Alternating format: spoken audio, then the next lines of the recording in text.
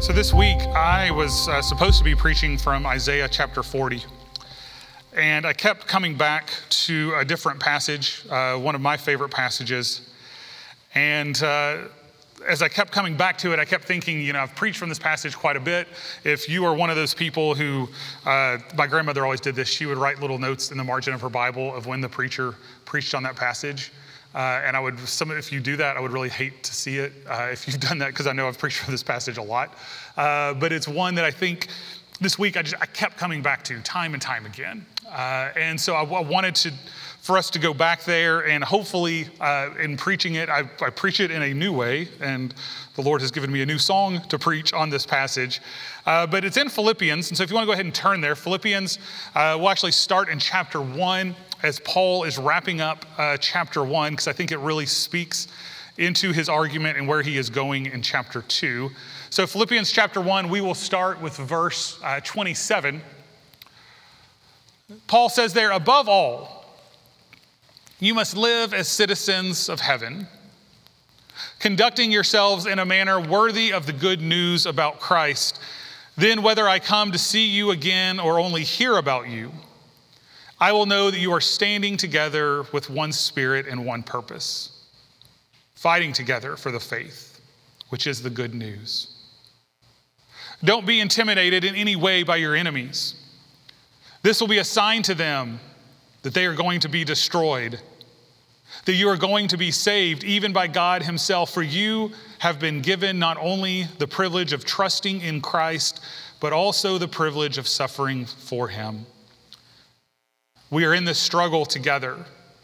You may have seen my struggle in the past, and you know that I am still in the midst of it. Now, before we go into chapter 2, I want to just kind of circle back to verse 27, because verse 27, there's something here that I want to make sure that we see, because it informs as he is moving into chapter 2. And the statement here is, above all, you must live as citizens of heaven, conducting yourselves in a manner worthy of, and as the New Living Translation translates this word, good news, or the gospel, or in Greek, evangelion, or euangelion, the gospel. Now, for us, we kind of know that when we talk about gospel, it's kind of this loaded word, and we know that, if we're going to talk about gospel, we have to go to John 3:16, for God so loved the world that he gave his only begotten son, that whosoever believeth in him shall not perish but have everlasting life. That's the gospel, yes. Or 1 Corinthians chapter 15, I'm not going to recite the whole chapter because I can't. But we know that's the gospel. But the way that Paul is using this term here is a little bit different than the way we read this term. Because for Paul, the gospel is the good news of Jesus Christ, but the gospel is not a word that Paul created. It's not a word that didn't have a meaning. This word, evangelion, actually was a word that was common in their language. And so what they would use this word for is if we were in the city, and if the president or the king or whatever kind of language you want to use, if we live in a small town and we have been in that small town and we are living in an agrarian society and you're out in the field and you're working in the field, there would be someone who would come. And they would come and they would announce the good news. You know what the good news was? That the king is coming, that the leader is coming. And they would make this pronouncement, and they would go through the fields, they would go through the city, and they would pronounce this good news and say that the king is coming. Good news, the king is coming. And so you would drop what you were doing and you would go to make sure that you saw the king as the king came through. This was the use of that term. And so Paul takes this term and begins to use it. To use it for the people, that it's not about a king that is coming necessarily, but it is about the king that is coming, that Christ is coming.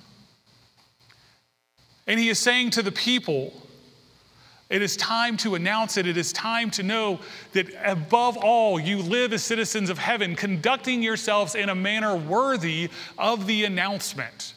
And what is the announcement? It is about Christ. That Christ has come, that Christ is coming. And so he's making this proclamation.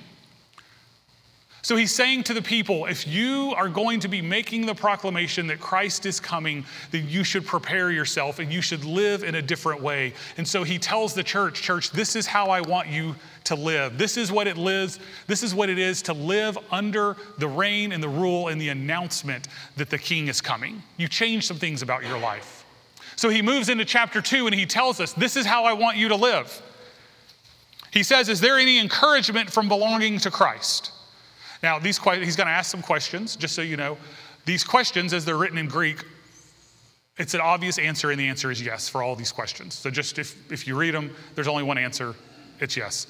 Is there any encouragement from belonging to Christ? Yes. Any comfort from his love? Yes. Any fellowship together with the Spirit? Yes. Are your hearts tender and compassionate? Yes. When we move to verse 2, he says to us, then make me truly happy by agreeing wholeheartedly with each other, loving one another, and working together with one mind and purpose. You are the people who are to be announcing the good news that the king is coming. What do you do? By agreeing wholeheartedly with each other, loving one another, working together with one mind and purpose.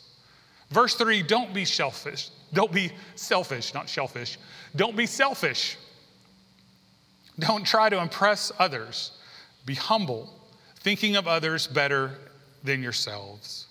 Don't look out only for your own interests, but take in an interest in others too. You must have the same attitude that Christ Jesus had. Verse 6, though he was God, he did not think of equality with God as something to cling to. Instead, he gave up his divine privileges. He took the humble position of a slave and was born as a human being. When he appeared in human form, he humbled himself in obedience to God and died a criminal's death on the cross. Therefore, God highly elevated him to the place of highest honor and gave him the name above all other names, that at the name of Jesus every knee shall bow in heaven and on earth and under the earth, and every tongue declare that Jesus Christ is Lord, to the glory of the Father. Now let's take just a moment to kind of walk through this section. Verse 6 through verse 11, I know I've preached on it 100 times, but this is what's called the Christ hymn. Now, when I memorized this, when I was in college and in seminary, I was using the NRSV Bible. So I'm going to put that up there because it's kind of what I was more comfortable with and the language that I want to use to talk about it. And so Philippians 2:6 in the NRSV says, who, talking about Jesus, though he was in the form of God, did not regard equality with God as something to be exploited. Some of your translations might say something to be grasped. He did not count equality with God as something to be exploited. So the question that I kind of end up with here is, if you were equal with God, what would that bring? What would equality with God bring you? So if you were equal with God, what would you do? Or as another way to say is, what would exploiting equality with God look like? Now, I know we don't like to think in that terms. Like, Pastor, that makes me a little uncomfortable because we're not equal with God. I know you're not. I'm not either. We aren't. But if we were, what would that look like? And what we see in this passage is that Jesus, we understand, was equal with God. But what did Jesus do? He did not use that to protect himself or to increase his joy or his pleasure. He didn't get praise for himself or use his glory for himself or to make himself famous. He chose not to have the power for the sake of having power. Because for all of us, and we can look at our culture today, there is a temptation that you want to be famous, because nowadays you can just post a whole bunch of stuff on social media and somehow magically become famous, or you think you are. And people want that. Jesus had all of that power, and Jesus walked away from that power, and he gave himself for us.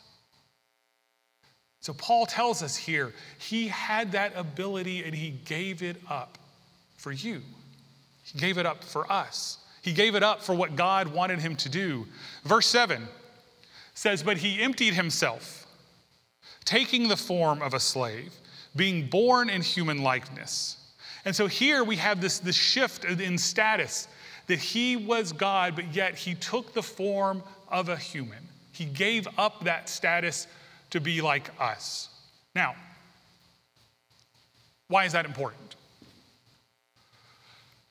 If we were going to write this story, the better way to write the story, or the easier way to write the story, is for Jesus to show up and for Jesus to be like the CEO of the biggest company in the world, and him to show us how the companies should be run.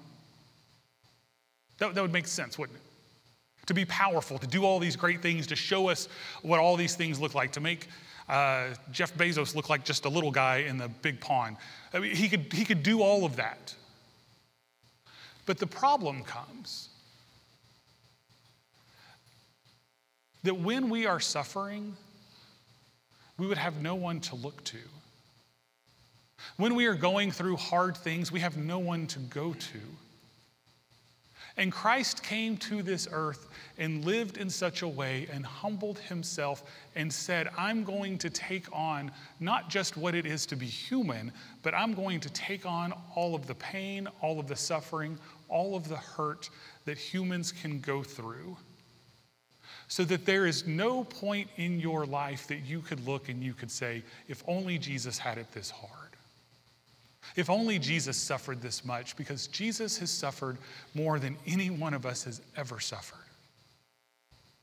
And to have a God who says to you, I'm moving into you not just to show you the way to live, but to show you what it looks like when we suffer, when we hurt. To see someone who is a dependent on a God, and a God who says, I'm with you in the midst of that suffering, I'm with you in the midst of that pain, and to walk with us through it. And so Christ comes to us and he changes his position.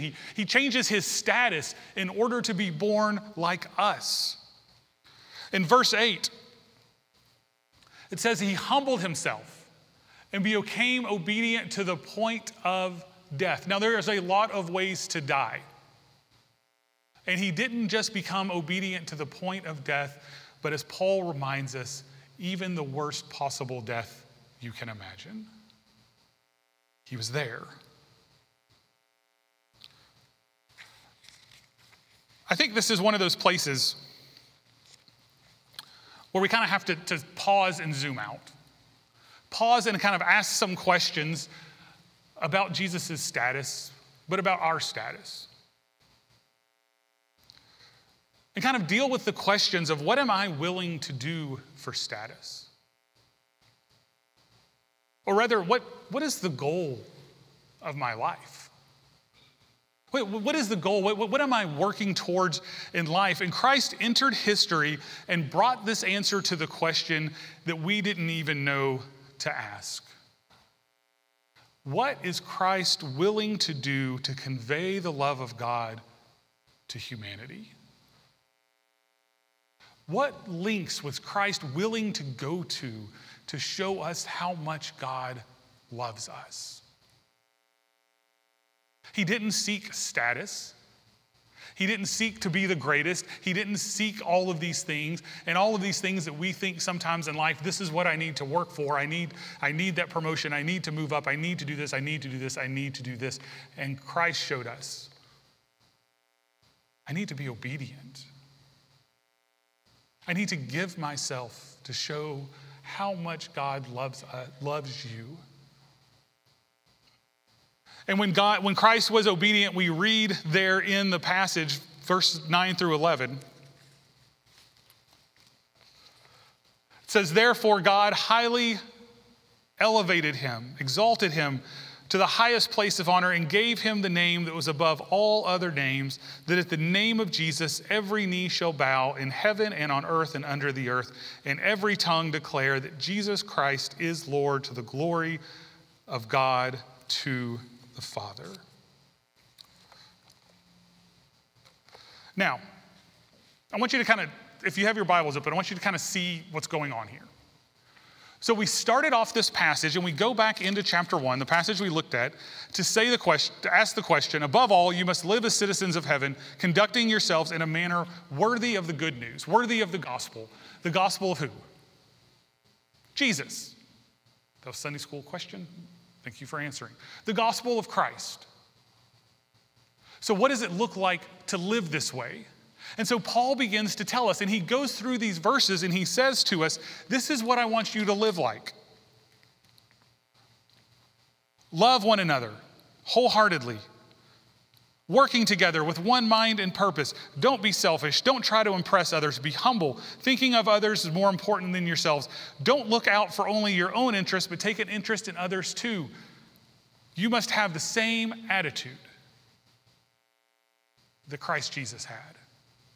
And then Paul stops. And Paul gives us a little bit of a sermon illustration. And he stops his sermon and says, let's talk about what kind of attitude Jesus Christ had. And he breaks down what we call the Christ hymn, we've just walked through. Although Christ was in the form of God, did not count equality with God as something to be exploited, but emptied himself, taking the form of a servant. And we walk through this and we see this passage, but it's really just a sermon illustration. So then we get back into verse 12, and Paul's going to pick up the sermon again. And so Paul's picking back up the sermon. The illustration's over, but he picks back up the sermon and he says, therefore, my beloved, just as you have always obeyed me, not only in my presence, but much more now in my absence, work out your own salvation with fear and trembling. For it is God who is at work in you, enabling you both to will and to work for his good pleasure. Let's go back to verse 12. Because verse 12, it's kind of the place where it gets a little confusing. He's preaching the sermon. He's given us a sermon illustration. He comes back to his sermon. Dear friends, therefore, my beloved, just as you have always obeyed me, not only in my presence, much more so in my absence. All these things I've told you to do, whether I'm with you or whether I'm not, you need to be doing them. Okay, y'all with me? These are the things you need to be doing. But much more, now in my absence, work out your own what? Salvation with fear and trembling. Now, what does he mean here? Now, for a lot of us, I think part of the problem is we read the word salvation and we just kind of think, well, obviously, salvation means that I have to do what I can to make sure I make it to heaven. Okay, is that what salvation is? It's pretty standard meaning. But Paul here wants to push this a little bit deeper. In the sermon, I usually try to give you some kind of challenge at the end, ask some kind of question at the end. And so this is in Paul's sermon, even though the sermon's not really over for a while. Paul begins to kind of already have a call for action. Work out your own salvation with fear and trembling. Know whom you stand for. Take this work seriously. Here are all the facts. Now I want you to do your part. Have the same attitude that Christ had. And when we have the same attitude that Christ had, we don't think of ourselves more highly than others. We don't regard our status higher than others. We don't give up. But we give up who we are and the status of who we are to understand the people that suffer. To understand what it's like to live in a world that not everything works the way that we think it's supposed to work. To hear the stories of people who are in pain, to hear the stories of hurt. Part of what we do when we go on mission trips and we talk about mission trips, we don't just go to make ourselves feel better, but we go to hear stories. And when you begin to hear stories and you hear the way people are moving or the way people are living and what's going on in their lives, we are moved to compassion for them and we begin to learn what it is to be in their shoes. And it changes our lives. And Paul is saying to us, you want to know what you do is you begin to break down your walls so you can hear other people's lives, to live with them, to understand them, to know that other people are going through stuff. And you hear what they're going through, that we get down there and we work this out with them. So we move to this word, salvation. What is meant here by salvation? How do I ensure that my soul is going to heaven? That's kind of what we want to know. But that's not what Paul is talking about here. Here, what Paul is talking about with salvation comes back to one of his primary terms, 2 words, in Christ. All through Paul's writings, Paul talks about this is what it is to be in Christ. So what is salvation? Salvation is that we live as people who are in Christ. What does it fully mean for us to be people who are in Christ? I think Paul would tell you, and he tells us at the beginning of Philippians, whether I'm here, I'm going to live in Christ. Or whether I die, guess what? I'm going to live in Christ. It doesn't matter where I live. The goal doesn't change. I'm going to live in Christ. And Paul says what you need to be doing is you need to work out your own salvation. You need to work out in your life, what does it look like to live in Christ? What does it look like in the world that we're living in to be people who are in Christ? I think Paul here is equating being fully in Christ to being salvation. If we're fully in Christ, we are living out our salvation. So the question becomes, how do I live fully in Christ and fully in a Christian community? And the beauty is that Paul tells us we don't have to do this by ourselves. We do this as the people of God. We do this with the power of the Spirit. This week, as I've already mentioned, and I think all of us went through the same emotions of watching the news. And we go through these things, and if you're like me and Heather, you end up with way more questions than you have answers for. And it's an interesting experience of trying to write a sermon in the midst of that news. Of trying to figure out, what exactly can I say? What exactly can we talk about? Where should I go in this? And you go through seeing the TV in Buffalo. The next week it was in California. This week it's in Texas. And it's overwhelming. The hurt, the loss, the pain is overwhelming. And I kept coming back. I kept coming back to Philippians 1 and Paul saying, but guys, I've called you to do something.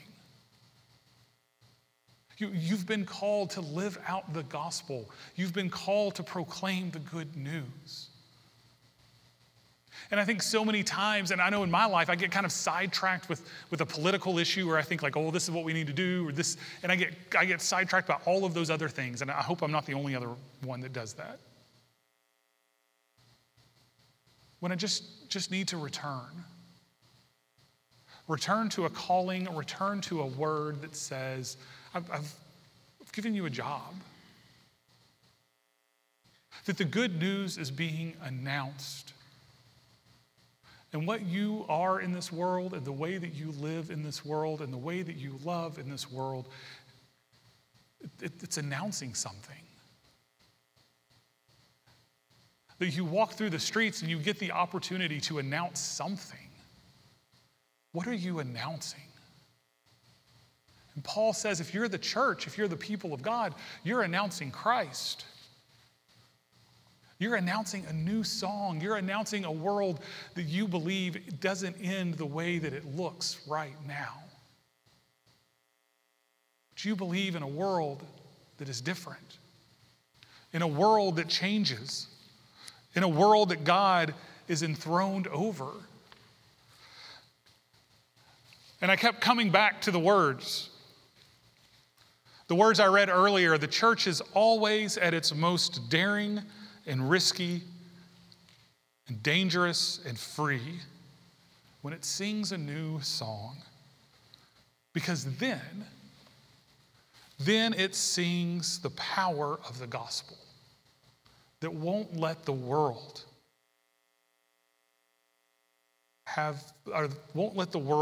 finally stay as it is. I don't want the world to stay as it is. It's heartbreaking. It hurts. I want to be reminded that there is a God who is our source of hope, a God who is an agent of newness, a God who brings about life. But as the church, part of what I have to remember is that Paul tells us, guys, you're supposed to be announcing this. Your life is announcing something. And we get the opportunity to be people who are announcing goodness, who are announcing life, who are announcing love. And Paul says, make me truly happy by wholeheartedly agreeing with one another, loving one another, working together with one mind and purpose. Don't be selfish. There are times you're going to have to let down what you think and what you feel because it's a roadblock to ministering to other people. You're going to have to let that go sometimes. Don't be selfish. Don't try to impress others. Be humble.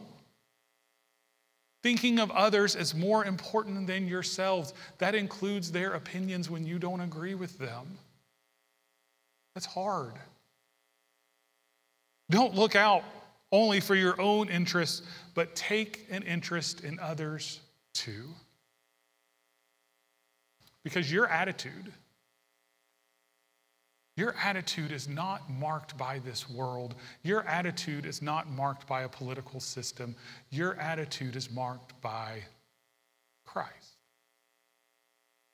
who, though he was in the form of God, did not account equality with God as something to be exploited, but emptied himself, but gave himself.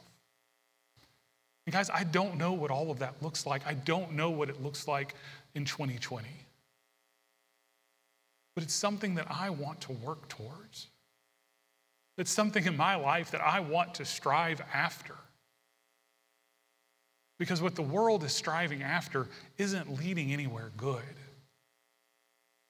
But I want to strive after the world as Paul sees it, the world as the gospel sees it. This morning, as we close, we're going to sing once again, "Great Are You, Lord." And for so many times, that song is just a cry of my heart. That he is the breath, that he is our life. And this morning, for some of you, as we have been doing, Pastor James will be right over here at this altar. If you need to pray, if you don't, when I talk about in Christ, if you don't know what it is to be a follower of Christ, Pastor James would love to talk to you and pray with you. If you're someone this morning who feels that they need to be anointed for healing, whether it is physical, emotional, spiritual, whatever that is, I would love to pray with you right down here at this altar. But there also might be some of you who just say, I'm tired of the way the world is. I've lost sight of what I'm supposed to be announcing. I've lost sight of the gospel. I've lost sight of what Christ has called me to be. And I need to confess that. I need to come and pray and just say, Lord, bring me back that new song. Bring me back to that new life. Bring me back to announcing that there is a king that is coming, and that king brings life, brings salvation, brings hope and love. Because our world desperately needs to hear the message. And you and I have been called to proclaim that message in our world. No matter how dark, no matter how hard, no matter how difficult, it doesn't matter. We've been called to proclaim that message. Sometimes we just need to come and just say, I haven't done it the way that I feel that I should have. Lord, I need you to bring new life and a new song. Let us stand as we sing.